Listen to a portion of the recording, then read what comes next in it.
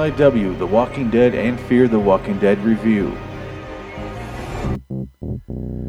Hello, citizens. Welcome to LIW, The Walking Dead review, episode 129. For The Walking Dead 903, Warning Signs. I'm Phoenix West. Let's just get into it. I mentioned in the last episode that I liked the episode a lot. I dare say I loved it. As far as I can love a Walking Dead episode. It's my kind of Walking Dead episode. I fucking appreciate it. This one starts to veer a little bit away from that, but I appreciated it. Not in a bad way. I don't want to jinx my luck or anything like that. It's what I was looking for. It's the inner turmoil of the world they have to live in. And I wish they would hold on this shit longer before they start introducing outside forces coming to invade their way of life, which is just fucking repetitive as hell now. Stop. Just give it a season without a fucking bad guy. Can we give it some air? I hope the Whisperers show up at the last couple episodes, and most of the episodes are going to be about like how these factions are working together, wars between the different cities, like different places, the outposts, whatever the fuck they're called. I'm fine with that. I'm totally fine with that. I haven't seen any more episodes after this. I watched 902, 903 today. So this is as far as this is up to date as I am. I'm only going to do like 2 at a time at the most, and I'm leaving it here. So, starts off with Justin, the savior guy that was kicked out by Rick. He was killed at the end of the last episode, and this one he's getting attacked by zombies. They stop eating him, and then he turns into a zombie and gets up right away. And some people turn right away. Some people it takes days and days and days. I don't get it, whatever. Rick is walking outside. He wakes up in the morning. He kisses Michonne goodbye. And he goes outside, looks at the garden, and they're all fucking green. And there's one bright-ass red tomato, and he pulls it off the vine. And he walks over to Carl's grave, and he leaves the goddamn only good tomato at the grave. And I'm like, you son of a bitch. I get what you're doing. Drop it there and then go, no, seriously, I need that tomato, though. We're starving, and it's the only good tomato. And this is selfish leaving it here for a person who can't fucking eat because he's fucking dead. What are you doing? I get it, though. I get it. It's symbolic. But if I'm walking along in the graveyard in that world and I see a great tomato, I'm going, yeah, I'm eating that son of a bitch. I'm sorry. It's just going to rot there. What are we doing? It's going to rot like your child did. No. I'm sorry, Rick. I'm sorry. No. I have to put my foot down on this. I was with you when we killed all those people. I was with you then. The tomatoes where I draw the fucking line. I'm sorry. No. That's nonsense. It is nonsense, and you know it. You know it. I'm not stealing it from Carl. Carl's not going to eat it. You know what? I'll leave it here another 20 minutes. If he doesn't eat it, can I have it? Okay, good. We're good. I'm going to wait right here and watch this fucking tomato sit here in the dirt. Oh, wow, he didn't eat it. Okay, I guess I'm going to eat it then, right? Because that was the agreement we made? Oh, you're still mad? Okay. I feel like you'd be very unreasonable about it. But, yes, Rick goes back home after this, and I thought they're going to cut away, but he just walks right back in the house, and then he starts talking to Michonne about the future and how great it is. And it's all like happy music, and he's like, oh, I love being with Michonne. And he's like, I know a great way to plan for the future. And he stares at her, and she's like, yeah? He's like, yeah. And I was like, you want to blast the fucking mixed race up in her, don't you? That's right, I said it. Yeah. I wish he said it just like that, because it'd be fucking horrible. He's going to impregnate her is what he's getting at, and she is on board. And I'm like, good. I didn't think Michonne would be on board with that. I really wasn't sure what her reaction was going to be. I was glad it wasn't, I can't have a child in this world, which is what I expected. But no, she's like, yeah, great. I'm like, oh, cool. This is what it's like when you spend time with these characters, huh? And you actually care? This is what it's like, Walking Dead. If you were in charge of it before, in the last 8 seasons, or 7 seasons, however long it's been bad, 6, 7, whatever, this is what it's like to live with these characters in this world, huh? Where you get caught off guard by what they say and the things they do, and you're surprised by their reactions and how much they've matured. This is what it's like when you spend time with them. This is what you find out. It honestly can be a post-apocalyptic soap opera. I'm fine with that. What's wrong with that? It's fun. It's interesting. It's unusual. I don't need another fucking action show about, we have to fight off this new wave of bad guy. And I'm like, oh god, it's a fucking Marvel villain of the week bullshit. I don't want to watch that. It doesn't have to be that. So I was interested. And I wanted to watch their sex, but they cut away. But whatever, I expected that. It's AMC. They can show brains and guts all they want, but no sex or swearing. No, sir.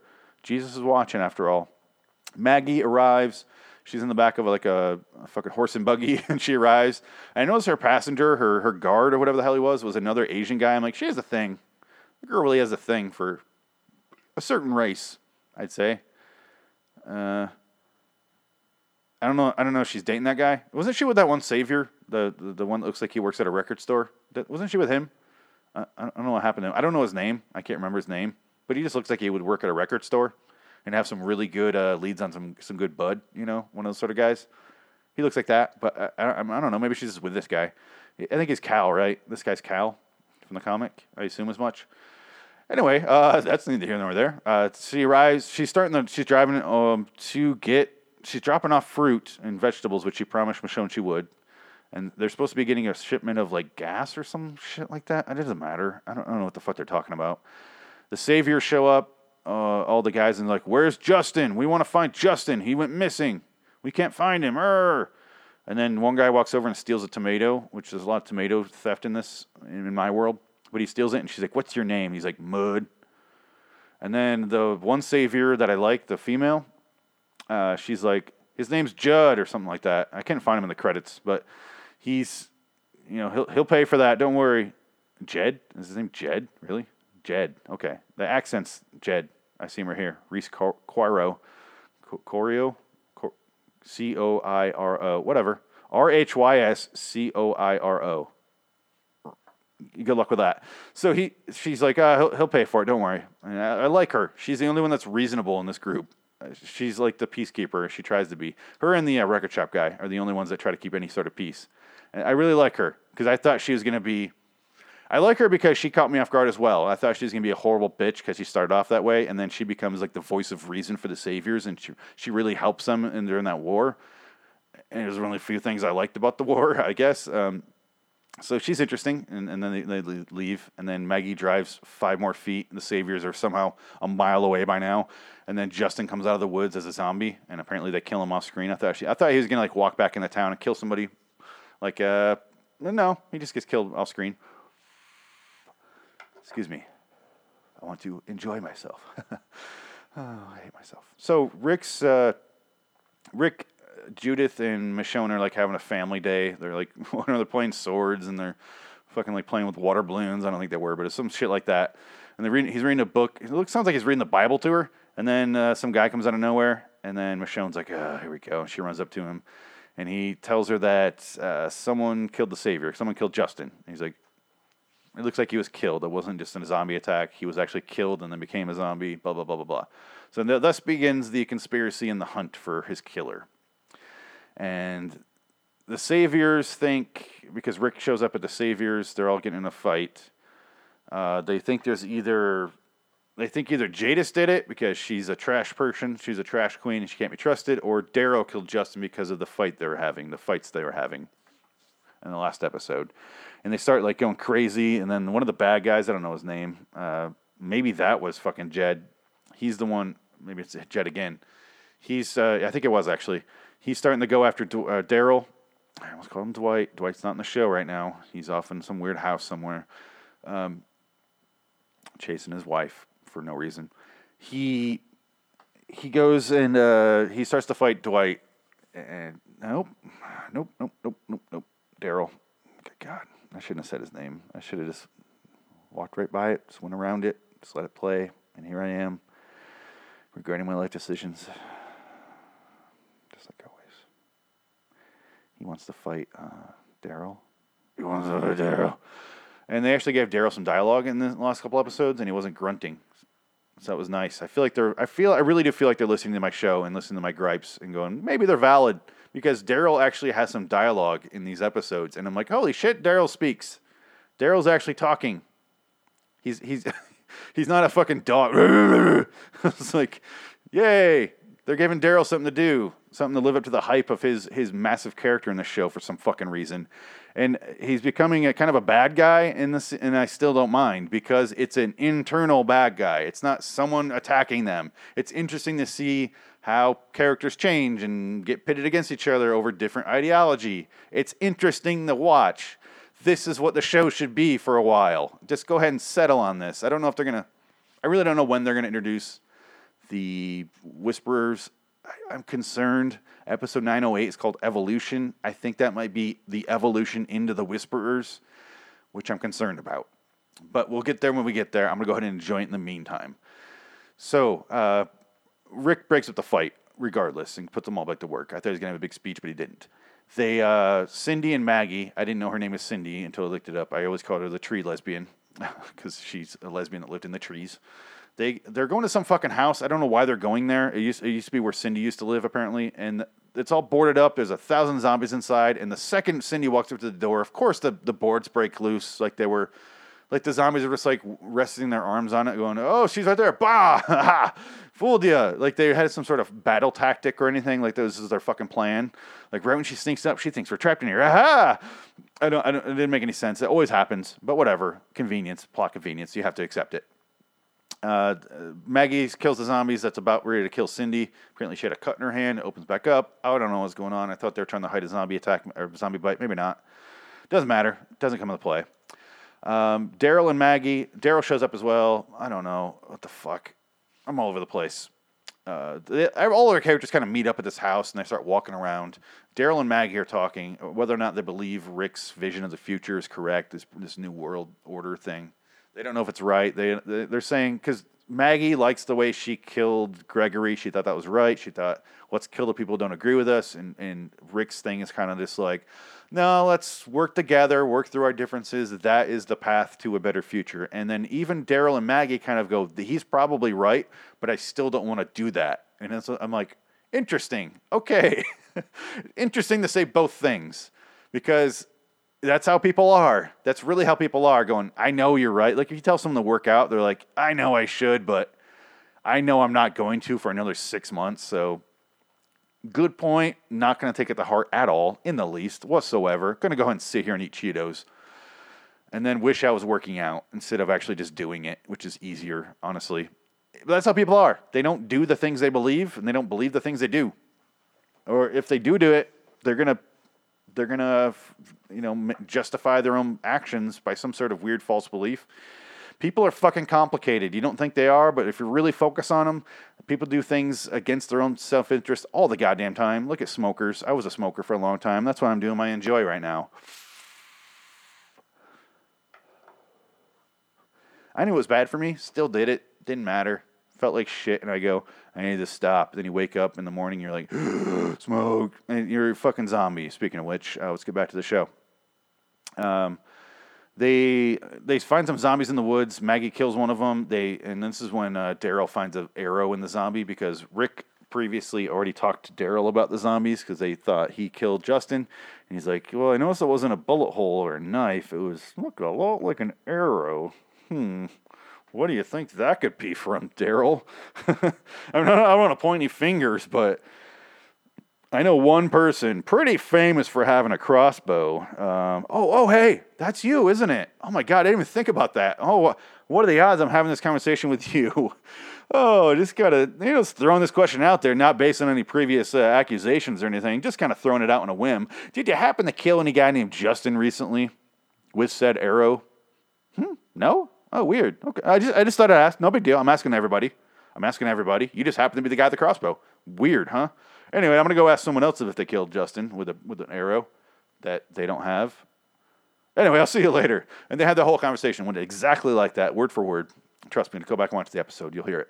So we realize someone is killing zombies with an arrow, or attacking people with an arrow, and it must have been a savior, because they were killed with an arrow. So this time they didn't pull out the arrow, though. They left it in the fucking thing.